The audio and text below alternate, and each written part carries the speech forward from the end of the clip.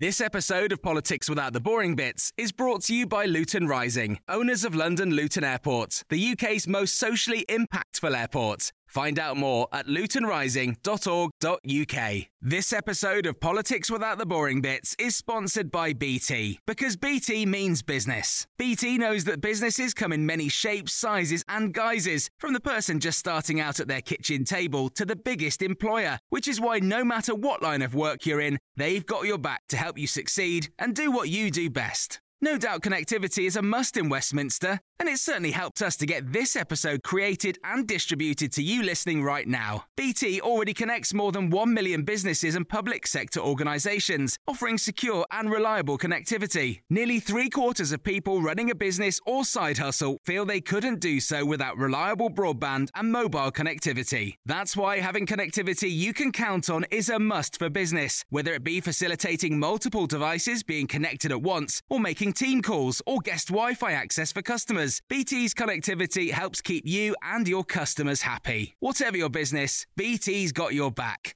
Search BT's got your back. Hello, you're listening to the Red Box Podcast with Patrick Maguire, in for Matt Chorley for a final day. Yes, Matt is back on Monday, where he'll no doubt be reminding you he's got a book out and a new podcast. In the meantime, we've got a great podcast coming up for you today. We'll be talking about the renovation of Parliament, 80 years since Winston Churchill first proposed it. But first, it's time for today's columnist panel. It's a Friday, so James Marriott's here, but this week he's joined by Isabel Harman. The Columnists on Times Radio. Yes, India Night is away today, so we haven't heard James Marriott talking about frantically bashing at his column, but he joins me in the studio now. Hi, James. Good morning. Are you the son of a bus driver? I am not the son of a bus driver. I'm not the answer to your quiz question, I'm afraid. If only. One day. One day I aspire to be. When this That's show is still running in 2050, straight to the microchips in our heads, your career in politics will be so storied and famous that I was saying, your dad's an English teacher? Yes, there you go. You're giving away the answer now. People are going to remember that for 2050. Tell you what, some of our listeners, given the age profile of our listenership, sorry, I'm not going to finish that joke. James Marriott, thank you very much. Isabel Harman joined you instead of India Night today. Hi, Isabel. Hello.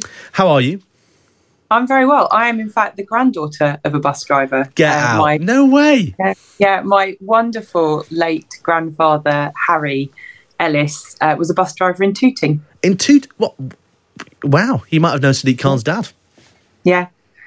I think they might be slightly different generations. He was a lovely man who died when I was 10, but he had lots of photos of him driving buses, and he used to go on actual busman's holidays to Seaton to drive trams.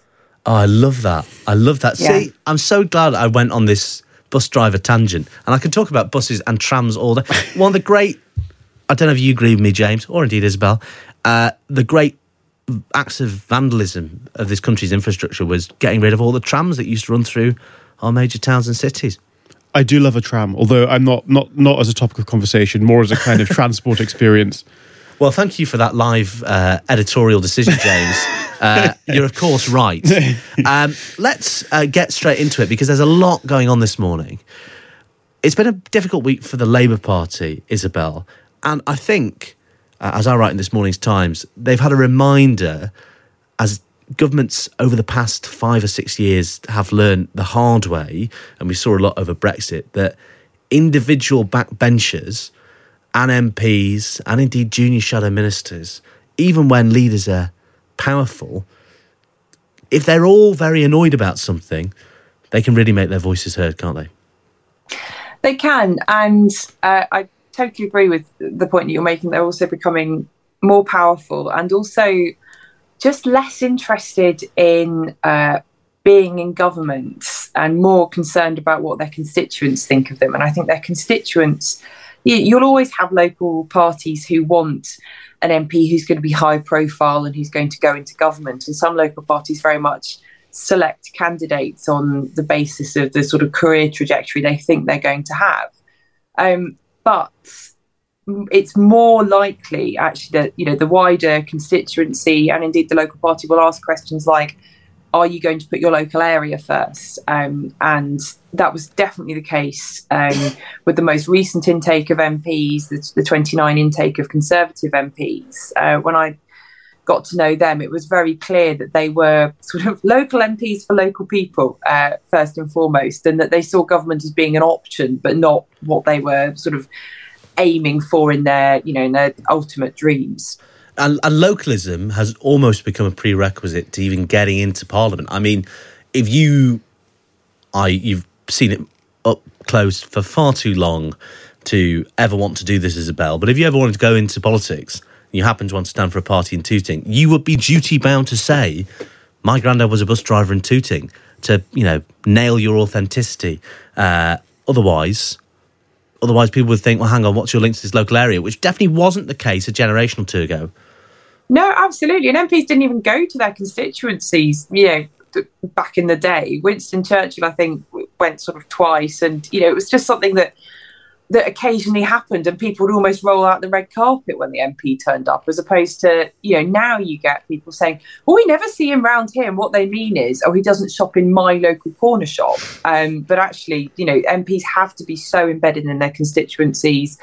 If they're not local, they're expected to move their families to the seats, which actually, when I talk to new MPs, I always tell them not to do that. I always tell them to have their families based in London, because that's where you're going to be spending a lot of your time and working very long hours. And I've observed that MPs' marriages tend to stay together, actually. They tend to stay together if they have their family in London rather than if they have their family back in the constituency, which, you know, is a difficult calculation to make. But I mean, no, goodness, I'd never want to be an MP, having looked up close to it. But some of the lengths to which candidates go in proving their local connections. So when I was researching my first book, which has a lot of stuff on candidates and how people get into politics, I was told all sorts of stories, including a number of, I think it was Folkestone and Hyde, the number of the people running for selection for the Tories there one year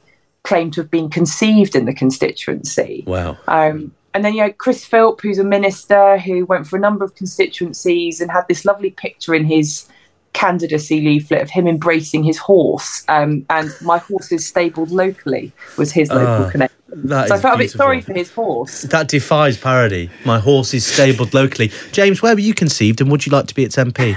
I think I was conceived and born in Newcastle. Newcastle. So strong Geordie authenticity. Several parliamentary seats there. You could take your pick. Yeah. Whitley Bay specifically. That must be... You'll know who the MP is, which I no longer do. Is it North Tyneside, or is that one of the Newcastle seats? I think it's separate. Interesting. I think it's North Tyneside, Mary Glindon. I'll check. I'm sure you're correct. I take you as gospel on this stuff. Stop it. But, you know, looking sort of slightly from afar, in a way that me and Isabel don't have the luxury of doing, how has this long row within the Labour Party and lots of MPs getting up and defying Keir Starmer this week, how's that look to you? I think the interesting factor is social media, isn't it? Is that it's easier. Basically, social media allows anyone to become an activist, and there's a strong incentive for everyone to sort of take on an activist role. I mean, it happens in our profession too. It happens to journalists. My girlfriend's a barrister. I notice it happening to barristers. And you are much less dependent on the central authority of institution, and you're much freer to go out on a limb and build a profile on Twitter, on Facebook or whatever, entirely made up of people who agree with you. And that can be a really powerful thing. And I think that's a kind of new force in politics, and something that, you know, the leaders of both parties are finding hard to control and will probably find increasingly hard to manage, is the fact that people just have these power bases outside of the party structure or the traditional media. What do you think of that, Isabel? Yeah, I think there's also, I've been really cheered in recent years by the way in which becoming a select committee chair is just so important now within politics, and it's a sort of alternative career path to being a minister, or indeed can still lead to being a minister. So you can sort of switch between legislature and executive, and I really like the idea that there could be more prestigious career paths within the legislature, because at the moment we just have MPs, or for too long we've had MPs who, if they're ambitious, and there's nothing wrong with being ambitious and, you know, wanting to make the best of your skills. If you're ambitious, you used to just want to join the government, and that would have a real impact on what you said in the Commons, on how you held the government to account, on whether you actually bothered to read legislation and make sure that it worked before voting on it. And now I think there is more of a culture of taking the actual Commons work more seriously. I think there's a long way to go, but I've found it really cheering that impressive senior ex-ministers or people who have thought, I don't particularly want to be a junior minister, have gone through the select committee chair route instead. James, I'm glad you mentioned social media earlier, because that's a concern the Labour leadership have, especially on a debate as emotive as this. You can say something on the air, on Times Radio or lesser speech radio stations, have it clipped up in a way that you think doesn't necessarily reflect your views. You may phrase something clumsily, but then people take your words as gospel. And the Labour leadership are aware of this dynamic. In my column in the Times today, I reveal that there have been discussions, which will probably conclude in the way everyone expects them to conclude, about Keir Starmer launching a podcast or doing more podcasts as a way of getting around this. You spend a lot of time, your time listening to podcasts. Is what you're missing a Keir Starmer podcast? No, I pray it doesn't happen, because I will be told to review it. I'll be, rung up and said, okay, headphones in, get this with us in an hour. Intensely listen to a lot of Keir Starmer's voice, which I think is not something that anybody wants to do. How does Keir Starmer, you'll have listened to a lot of Keir Starmer and you'll listen to a lot of podcasts. Do you think he'd suit the format? No, I mean, I think it's often difficult for politicians. There's a podcast by Ed Balls and George Osborne that's new that it's so easy to become a little bit dry and insidery for politicians. And I mean, the politicians who tend to work best are maybe a little bit more outsidery. I think that's why Rory Stewart's had a good podcast career, because he's outside chucking bombs in. But, when you're inside the whole system, I mean, Keir Starmer's not the world's most charismatic man. And also, you just have 1,000 things you're afraid of saying and 100 people you're afraid of, pissing off. And yeah, it's not very thrilling listening. You have a little kind of outsider's anarchy, I think, is what is required. Or 3 of the finest, wittiest, best-connected election strategists ever, which is what you'll get when we launch How to Win Election with Peter Mandelson, Danny Finkelstein. Wow, that was beautifully done. Well, what can I say? I'm impeccably on message, and it'll also be a very good podcast. Isabel, would you like to listen to a Keir Starmer podcast? If asked to by my boss, yes. I think there's enough podcasts presented by men in politics these days. I do think he's good at unbuttoning a bit for podcasts, actually. When he did that podcast with Rachel Sylvester and Alice Thompson, I think it was the first one that I really listened to and thought, I get a sense of who this guy is rather than sort of robotic Starmer. That's very much the thinking. It's a format in which he's very relaxed, very naturalistic, and I think even his friends would say he sort of struggles with that under sort of hostile questioning. Yes, but I mean, how much hinterland do we actually need? As I don't particularly want to listen to Keir Starmer talking that much more about his family. And what could he sort of try a different hobby every week? Could we have Keir takes hardwood cuttings in his back garden and Keir tries water skiing or something like that. I was beginning to see potential here, actually. I'm sold on this now. You had me at back garden. My interest was piqued at back garden, and I was sold when you said Keir goes water skiing. That's a treat. Lisa on the text disagrees, though. On the plus side, a Keir Starmer podcast could replace the need for sleeping pills. Also, two texts that are relevant to our previous discussion. This from an anonymous texter. There are a lot fewer men with wooden legs than in the heyday of the trams. There were accidents galore. Thank you to whoever sent that in. And James, I can tell you, the local MP at the time you were conceived, actually, maybe it wasn't him. Anyway, regardless, you grew up with Sir Alan Campbell. I did, yes. As your MP. Campbell. He is the Labour Party chief whip. And I think was a teacher at Whitley Bay High School when my mum was there. Esteemed company. Right. Before we move on, or rather, we are moving on to this. Now, later, we're going to get 2 listeners on to play our newish game, Hansard Hoedown. So I thought I would whet their appetites by getting you two to play around. Very, very simple. I'm going to give you a word, quite obscure, not something that crops up in Parliament all the time, and you just have to guess how many times it's been said in the Commons and Lords since 1803. Does that sound okay? I feel extremely confident. No, I didn't feel confident at all. Well, I'll let you reserve judgment until you hear the word. I'll give you both a guess, and whoever's closest to it gets a round of applause. No, there's a special sound effect. You get a special sound effect, and my respect. So what more could you need? Right, Isabel, I'll start with you. How many times do you think the word flamingo has been mentioned in the House of Commons and Lords since 1803? Not enough. Exactly. Let's say 12. 12 for flamingo. James, what's your bid? 37. Wow. I mean, I don't know why I'm wowing. You're both wrong. But, James, you were very nearly right. Isabel, I'm afraid you lose. Tennessee sipping whiskey. Hang on. That's the loser sound. I always thought Tennessee sipping whiskey was the winner sound effect. Anyway, I'm afraid it's 47. So James, I was extremely... Wow. Come on. I'm very pleased with myself. I now need to go back to Hansard and read about the flamingos. Well, I can tell you, Isabel, I can tell you, the first mention was in June 1886 by Lord Charles Beresford, later Admiral Lord Charles Beresford, who was referencing a ship called Flamingo. The word was mentioned multiple times in reference to ships, including the wreck of the Flamingo. That sounds sad. A steamer wrecked northeast of Dover. The first time Flamingo was mentioned as a bird was almost 40 years after its first appearance in March 1926. Most recent use was Will Wragg and Victoria Atkins talking about an inflatable flamingo. It's been used 4 times as a replacement for profanity. Example, I don't give a flying flamingo. So there you go. I'm going to start using that one. That's got to be your catchphrase. I think this is your radio catchphrase. I don't give a flying flamingo. Now, it's a good job we've been talking about James Marriott's conception this morning, because Rishi Sunak's author of choice, Jilly Cooper, says she's forgotten how to write sex scenes now that she's in her 80s. Earlier in the year, Matt spoke to Boris Johnson's former Deputy Chief of Staff, Cleo Watson, whose debut novel, Whips, was described as a Jilly Cooper-style canter around that Westminster arena. Here's a snippet.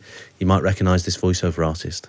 His groin is pressed hard against Jess's leather-clad behind, and the vibrations of the engine and the bumps in the road mean he's constantly grinding up against her. The trouble is, he can't even push himself further back on the saddle or relax his grip because he's terrified of falling off as they whip through the busy morning traffic. All he can think, with his eyes tight shut in the sweaty heat of his helmet, is please don't get an erection. Please don't get an erection. Please don't get an erection. Well, the person responsible for that remarkable clip, Cleo Watson, joins me now. Hi, Cleo. Hi. Sorry, I'm just trying not to cry, because is there anything worse than having to hear the beautiful tones of Mariella Frostrup having to read that out? God bless her. It's not very pre-11 a.m. watershed, is it? No. No. But Mariella, I think that was the most fun Mariella's ever had on Times Radio. So, you know, I wouldn't feel too bad. How do you even begin to go about writing that sort of thing? Yeah, so my hot tip, and to be perfectly honest, I am of course mainly writing about Tory MPs having sex, so it's not necessarily like good sex scenes in quotes. But my real tip was to push those sort of scenes off to the end of the day and have quite a strong drink. And that really kind of helped me do it, because otherwise, again, what is it? It's not even 11 o'clock. It's quite hard to think about that stuff now in the cold light of day. So it was better to do later on, to be perfectly honest. What in the process of writing it, would you ever find yourself sort of cringing or getting embarrassed? Or, you know, how do you sort of, you know, beyond the drink, how do you summon that necessary sense of, you know, abandon to get into that sort of thing?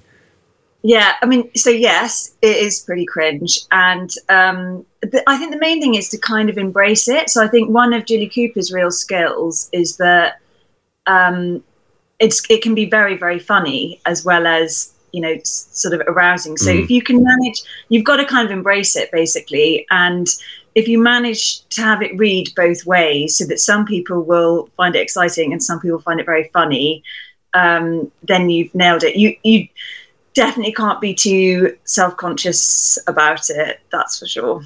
Have you read Whips, James, as a literary man?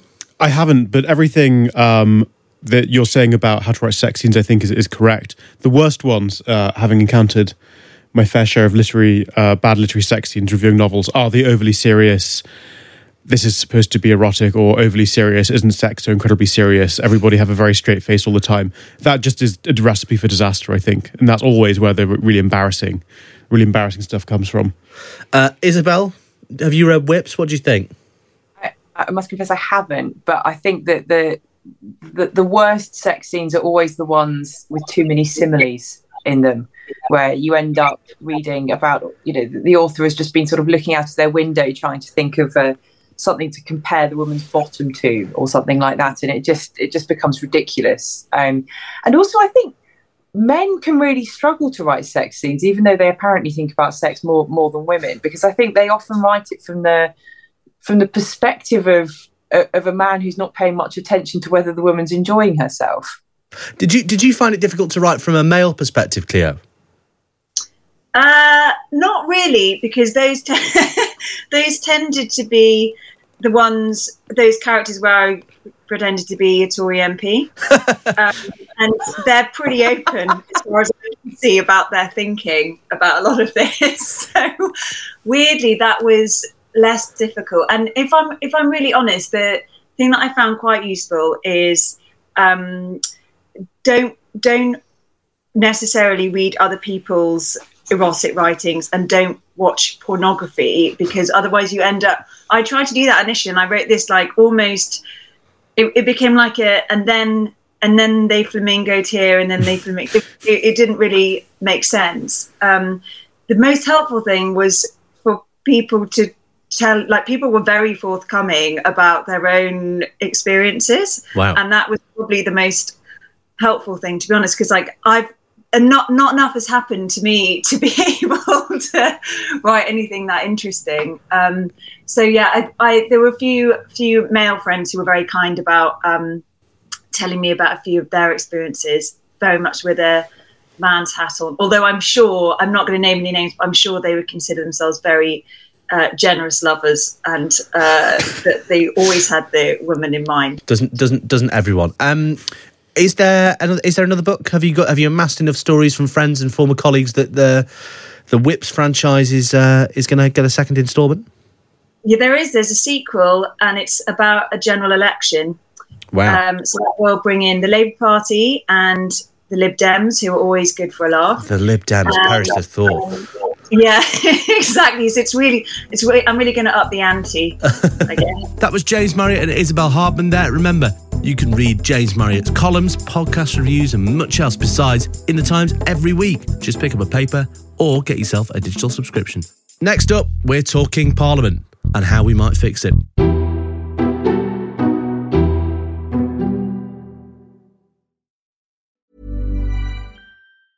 There's never been a faster or easier way to start your weight loss journey than with PlushCare. PlushCare accepts most insurance plans and gives you online access to board-certified physicians who can prescribe FDA-approved weight loss medications like Wegovy and Zepbound for those who qualify. Take charge of your health and speak with a board-certified physician about a weight loss plan that's right for you. Get started today at plushcare.com/weight loss. That's plushcare.com/weight loss. plushcare.com/weight loss. I'm Sandra, and I'm just the professional your small business was looking for. But you didn't hire me because you didn't use LinkedIn Jobs. LinkedIn has professionals you can't find anywhere else, including those who aren't actively looking for a new job, but might be open to the perfect role, like me. In a given month, over 70% of LinkedIn users don't visit other leading job sites. So if you're not looking on LinkedIn, you'll miss out on great candidates like Sandra. Start hiring professionals like a professional. Post your free job on linkedin.com/people today. This episode of Politics Without the Boring Bits is brought to you by Luton Rising, owners of London Luton Airport, the UK's most socially impactful airport. Find out more at lutonrising.org.uk. You're listening to the Red Box Podcast. Now it's time for this. The Big Thing on Times Radio.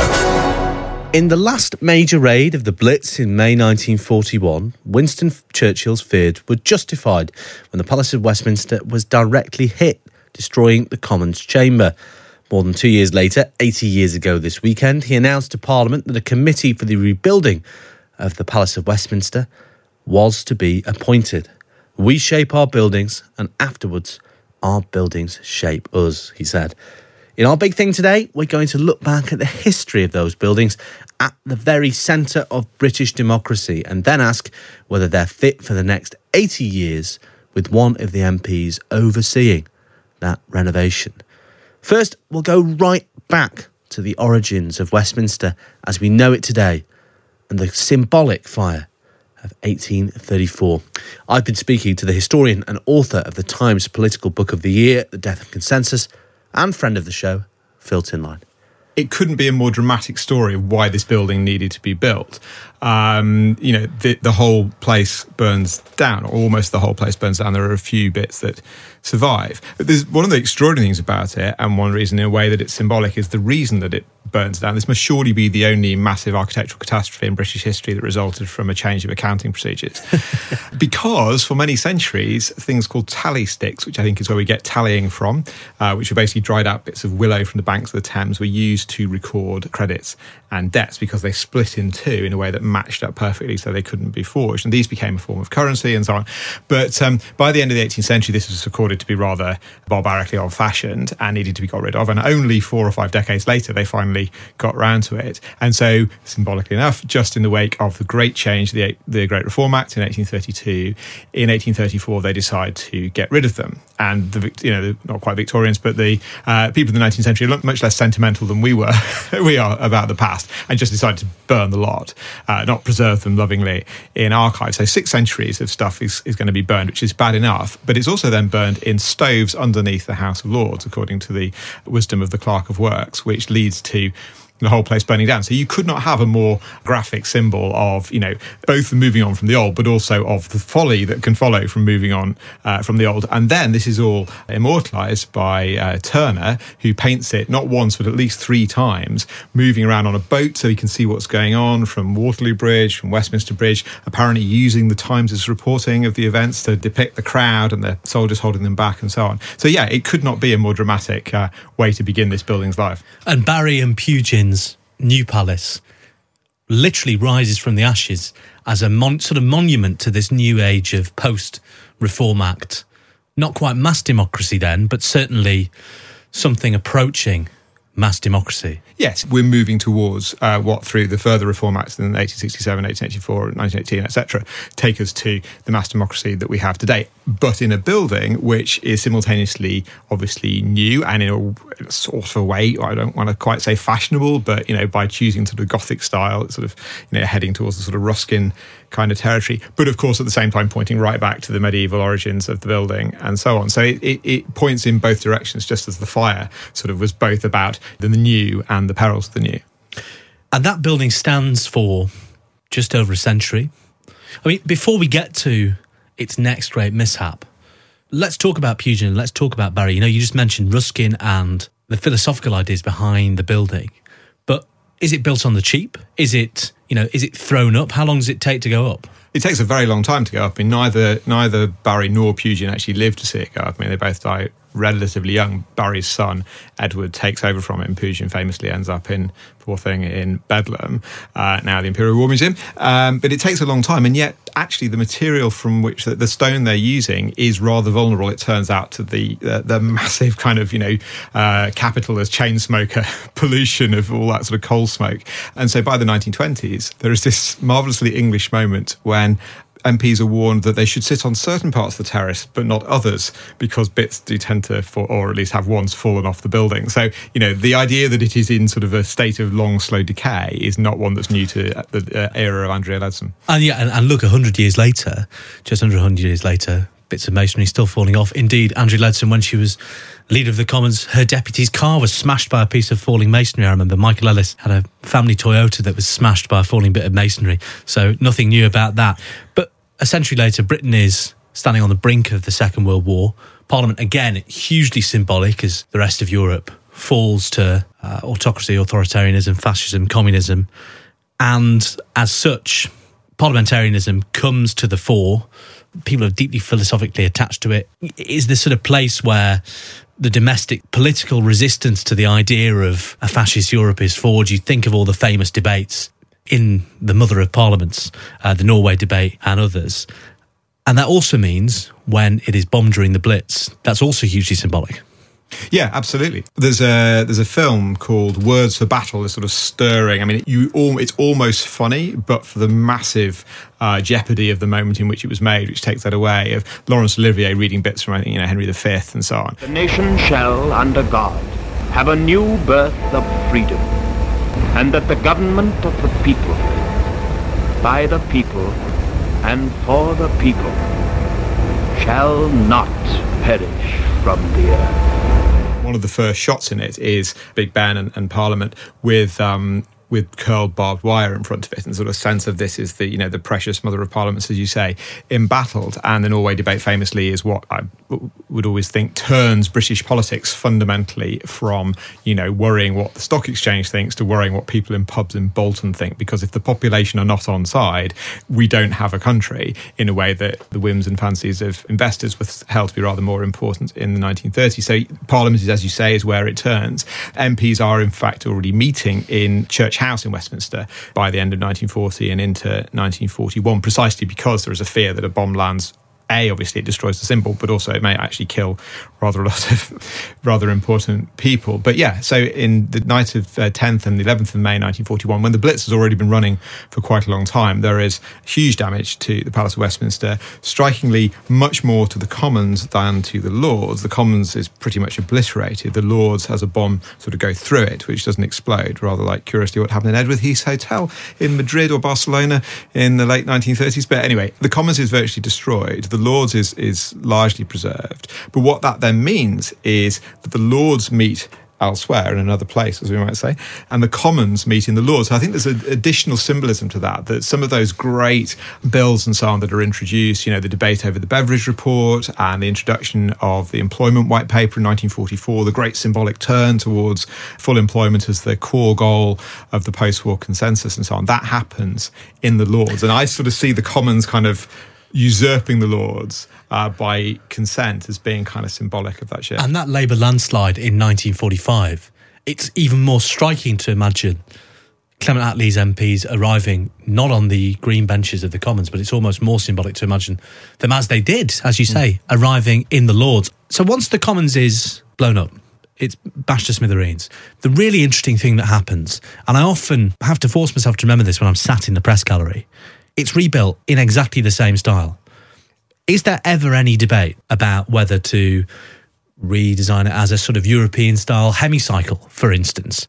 Yeah, there does seem to have been. I mean, Churchill said, we shape our buildings and our buildings shape us. We want to maintain the size, the fact that, only about 3/4 of MPs can actually sit down, which is an extraordinary thing in its way, but it lends that sense of intensity and closeness that you watch all the time. And crucially, that we have the maintenance of the old adversarial system where you have benches facing each other, supposedly 2 swords lengths apart. If you want to move from one party to another, you have to physically cross the floor. There's a red line, etc. No, there is some talk at the time of having the sort of semicircular Scottish Parliament style design, which is quite common in Europe and so on. But Churchill is one of those, at least, who is absolutely instrumental in keeping it as it was. And so again, there's a sort of sense of moving both into the future and keeping aligned to the past. It's sort of a conscious and continuous process of pastiche, even as they break from tradition. So it stays as it is, as you say, that chamber that's still in use today. You wouldn't know it was only 80 or 70 years old. But by 1976, the country's politics are grinding to a halt, and so it seems is Big Ben. Big Ben broke down on August the 5th, and inside the clockroom, parts of the mechanism were still lying where they were flung when a bearing housing shattered. I mean, looking at the history of Big Ben, it seems to kind of have an absolute litany of woes and troubles over the years, largely as a result of snow, although also deliberately when Churchill himself died, it was stopped. But no, in 1976, what happened, I have it on good authority, is that the air brake speed regulator, don't ask me any difficult questions about this, the air brake speed regulator, the chiming mechanism, broke as a result of torsional fatigue, which is not unreasonable given it had been working for over a century. But there is something unavoidably symbolic about, as you say, things that we thought we could rely on no longer working, things grinding to a halt, things, as it were, going on strike. The wheels are coming off. Even Big Ben is on strike, or rather is not on strike, as you put it. But that very question recurs just over 4 decades later. The question of, will Big Ben bong, as Boris Johnson would put it? Indeed, is Parliament literally falling apart? There's that famous speech by Steve Baker in 2019 when the Commons rejected Theresa May's meaningful vote for the 3rd time, due in no small part to Steve Baker. And he says, I wish I could bulldoze this place into the river and raze it to the ground, or his almost exact words. And as the Parliament goes on, you have constant debates over how many billions they're going to spend to restore it. Big Ben stops bonging as well. We're back in the same place we were in the 70s. The sense of Parliament is broken as a symbol of our broken politics. Yes, I mean, and even the detail of it is interestingly sort of differentiated like the 70s. Now, in the 70s, you have this sort of dramatic sort of seizing up. What happens over a long period from 2017 is that the chimes are silenced while they sort of work round and do the various different bits of maintenance. And there's always one dial working. There's an electric motor, which is sort of keeping it going. So it's just as the problems in the 70s were kind of dramatic and sudden and, you know, very visually, very vivid. This time it's a sort of more sort of slow creeping sense that things aren't quite working as they should, which we suddenly realise means that Big Ben is not going to bong for Brexit, to the fury of the likes of Richard Tice and Mark Francois. And this puts Boris Johnson in a very difficult position. There's talk of a light show. A campaign has started. A crowdfunder has started to raise money, which very rapidly raises six-figure sums. What is it Boris Johnson says? They can't give the chuck money. a bob for a Big Ben bong or something like that? The bongs cost £500,000 because they're very costly bongs. But we're working up a plan so that people can bung a bob for a Big Ben bong. Yeah, but you can't actually do that because the Commission has no means by which to receive this huge amount of money. It has to be given to charity, just as the coins that have been minted to celebrate Brexit for the first time had to be melted down, and so on. I mean, the symbolism is right there for the taking. And there are even more questions now about the logistics of parliamentary restoration and renewal. The question has been deferred, like many big structural questions facing Britain and the state, again and again and again and again. The cost is spiralling. It's now up to nearly £100 billion and 3 or 4 decades. MPs refuse to confront it, in part because they're so wedded sentimentally to being MPs in Barry and Pugin's great creation, which itself is a semi-modern creation and not the great medieval mother of parliaments that they may think it is. Where do you think this goes next, Phil? Because Labour have made so much, in Keir Starmer's words, about a decade of national renewal. We can, as a country, go forward to a decade of national renewal. Can they get away with acting as the party who not only say reform the House of Lords, but restore Parliament at a considerable cost, when part of the reason they are heading for what looks to be a convincing election victory is a sense of anti-politics feeling? You know, it's quite a hard balance to strike if the public are feeling and defining themselves against politics as we know it, to then say, we're going to spend lots and lots of money on the institution you think is the symbol of all of Britain's ills.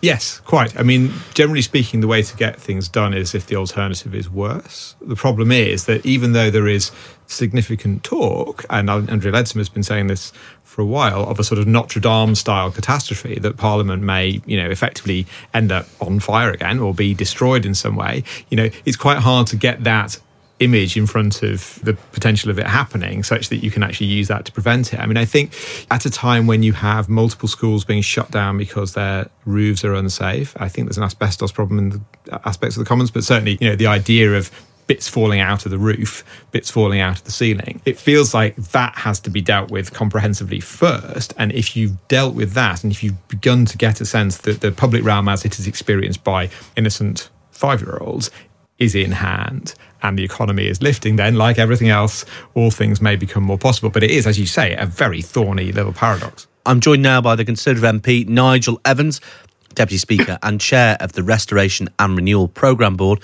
which is in charge of the restoration and renewal of the Palace of Westminster. Morning, Nigel. Morning, Patrick. So, how is the restoration going? Or rather, why is it taking so long? This has been rumbling on for so long. The cost is spiralling. It's a bit embarrassing, isn't it? Yes, it is. But we've made lots of progress since we've basically resurrected the ambition to restore and renew Parliament. So we've got the programme board, which I chair, and we've had several meetings, and we've come down from 36 options down to 2, one which involves all of Parliament decanting somewhere just outside the estate, and the other one where the House of Commons will remain on the estate somewhere during the restoration period. And at the moment, the Delivery Authority are drilling down a bit more on those two options in order that they can be presented to Parliament before the end of this year. And then Parliament will be able to debate and make a decision as to whether these are the right two options, which means then that the Delivery Authority will do detailed work on both of those options in order that a new Parliament in 2025 will make the decision as to what we're going to do. So it is urgent, as you intimated from the previous interview that you've just done, that bits are falling off. If you look at the Victoria Tower, for instance, it's got a curtain around it, simply because one of the ledges on which one of the angels stood came off and just fortunately landed in the car park where there was nobody there. And so it is quite dangerous in parts. And so I think it all goes back to, Patrick, do we want Westminster and the Houses of Parliament to be the centre of British democracy for generations to come? I think the decision is yes, we want that to happen. So this is not a museum, this is a working Parliament which houses 650 members of the Commons, over 850 members of the House of Lords, plus a huge number of support staff that goes with the work of Parliament. And we want Westminster to remain to be that central focal point. We're not going to do an Australia and go somewhere else, and then the House of Commons and House of Lords just become a museum. And even if it did, you would still have to spend money on ensuring the safety of the building. So we've made a huge amount of progress, but there's still a way to go.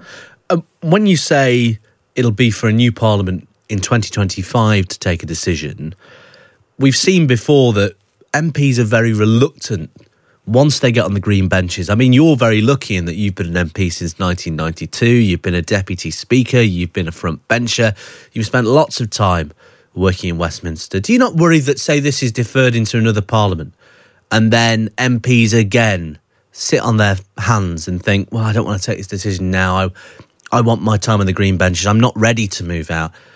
The longer MPs prevaricate, Nigel, isn't it the case that the likelier a lethal tragedy becomes?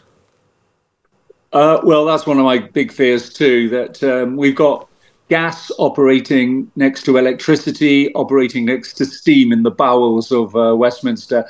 I think I've literally, since I've been chair of the programme board, gone over every square inch of the building. I've stood on the top of Big Ben and touched its face, and I've stood on the top of the Victoria Tower and looked down on the estate. It's the size of 16 football pitches, so it's a colossal project that we're looking at. And you are right. If we decide to kick it into the long grass, then doing nothing is not an option. We're spending 1.4 million a week on maintenance of the building as it currently is. As you know, it's not that we've not done anything either. The Elizabeth Tower, I know Big Ben was mentioned earlier on in your piece, we've already done that. The great fear for me was that the project was estimated to be 29 million, and now it came in at 85 million. So alarm bells started ringing, if not the bells of Big Ben, to wake us all up to what could possibly happen. And we've learned a lot of lessons from that. But I've got to say, the Elizabeth Tower is looking absolutely splendid and is now accepting visitors up there again, as it used to in the past. And it's in pristine condition, and it's going to serve the nation for centuries to come. It's absolutely superb. So we have started doing things. But we are governed by something called the Restoration and Renewal Act, which means that we've got to do the whole thing together. And so we're a bit handcuffed, to be honest, Patrick. And so the new Parliament in 2025 is going to be faced with the options that I talked about, the two options that are there. But of course, they can amend as they wish. And if at the end of the day they decide that it's totally unpalatable, and yes, we've all woken up to the cost overruns of HS2 and various other projects, then doing nothing is not an option. And we are just going to have to get on with something if we don't go to the full R&R programme. Let's bring in Ashley Dalton, who was elected Labour MP for West Lancashire in a by-election in February this year. Hi, Ashley. Hi. So you're still relatively new to the parliamentary estate. What did you make of it when you first arrived? Was it what you were expecting? It must be the strangest workplace you've ever had. It is quite strange. And it's a complete warren in there. I still get lost pretty much every day because it's such a complicated building. But, it's absolutely, it's steeped in history and it's steeped in relevance. And, it's a joy to go and work there every day. Were you struck by, as you say, steeped in history, but it's also historic in some of its facilities, its structures, how accessible it is, etc., etc. Were you struck by that? Yeah, absolutely. I mean, I think there's only one lift in the entire palace that actually meets current accessibility standards. So, we've got a way to go before it sort of meets modern standards. And there are issues with that. There are plenty of offices that are used by MPs that are simply not accessible to everybody. It's impossible to get to my office, for instance, without using several steps. But, having said that, it's a long process. And, like Nigel has already said, it's a working building. And just because it's old, we don't necessarily want that to turn into, some sort of stale museum that's just for looking at. What makes the place so special is the fact that it's still at the centre of British democracy and that every single day, Parliament is working hard in that building. And I don't think that's something we want to lose. So you think, no matter what the cost, or if it can be done sensibly, and it's not going to cost hundreds of billions of pounds, an incoming Labour government or any government, the House should vote to renovate, refurb, and make sure the building is safe for future generations? Well, I mean, I think, as an employer, we have to make sure that the building's safe. We don't want people going in and working in an unsafe building. No one's going to propose that we do that. And as Nigel's already said, doing nothing isn't necessarily an option. We could all move out and let it crumble into the Thames, but I don't really think that's something that people would support. I think we've got to be, pragmatic and realistic about it. And there's an awful lot to do in terms of the much wider public realm. On the one hand, we're talking about schools crumbling, and that's got to be addressed. So I'm not saying let's, throw everything at it and that, we've got to, whatever it costs. But we do have to be realistic, and we do have to look at the priorities and make sure that we're doing something if we want to keep, the Houses of Parliament going in the future. And let's just say, it's not just somewhere where people like me go to work. It's a huge tourist attraction. Would it be the same sort of tourist attraction if it wasn't actually still a functioning Parliament? I'm not so sure. It's a great symbol of the nation. So I think it's something that, we can't really underestimate how important it is to the country as a whole. But obviously, the government, any future government's got to look carefully at what's realistic and how we take it forward in the longer term. We're not going to. This is something that's going to last at least 28, 30 years, even if we did it as quickly as possible. Nigel Evans, final thought from you. Had a text from listener Peter. He says, why on earth should MPs debate and vote on the Palace of Westminster refurbishment? Leave the decisions to architects and engineers who know what they're talking about. Earlier, you said MPs were handcuffed by that legislation, the Restoration and Renewal Act, which means you have to act within certain parameters. Wouldn't it be a good idea to just repeal that and get on with something? Well, that's what may have to happen, because I agree with Ashley as well that having an open checkbook is certainly not going to happen. We've got to make certain we get value for money on preserving our Parliament. And I'm going to make an offer to Ashley as well that when we get back for the King's Speech, I'll tour her around the cloisters, which King Henry VIII walked around. I'll show her the 13th century statues, which most people miss when they walk into the historic Westminster Hall where the Queen lay in state and where Guy Fawkes was tried. It's just that leaving architects in to make all the decisions for us. No, we've got the delivery authority there. They're going to be properly scrutinised. This is a huge project, I think the likes of which has never been done anywhere in the world on the size that we're doing. I'm going to mention the word asbestos just to put the fear of God into everybody. And I think each of us, Patrick, have talked to a builder when we've had something done on our houses where they draw breath through their teeth when you ask them to do something because you know the cost is going to triple. We've got to learn the lessons from the Elizabeth Tower, which we have. We've used drone technology. We've pulled plaster off walls in the House of Lords. We are knocking things off to test to see how good the plaster happens to be. But this is an exciting project for us to be involved in, to ensure not only that this Parliament's going to be fit for purpose for our democracy for the forthcoming decades, but for centuries people will be looking on this building that mostly has been built since 1834, since that horrific fire, and thinking that at least we've preserved this incredible building for centuries for future generations to admire. That's what we got time for on the Red Box podcast today. And that's your lot from me this week. Matt Shorley will be back on Monday. Make sure you subscribe to his new podcast, How to Win an Election, with Peter Mandelson, Danny Finkelstein and Polly McKenzie, wherever you get your podcasts from. In the meantime, you can read me in the Times every week. I'll be back soon.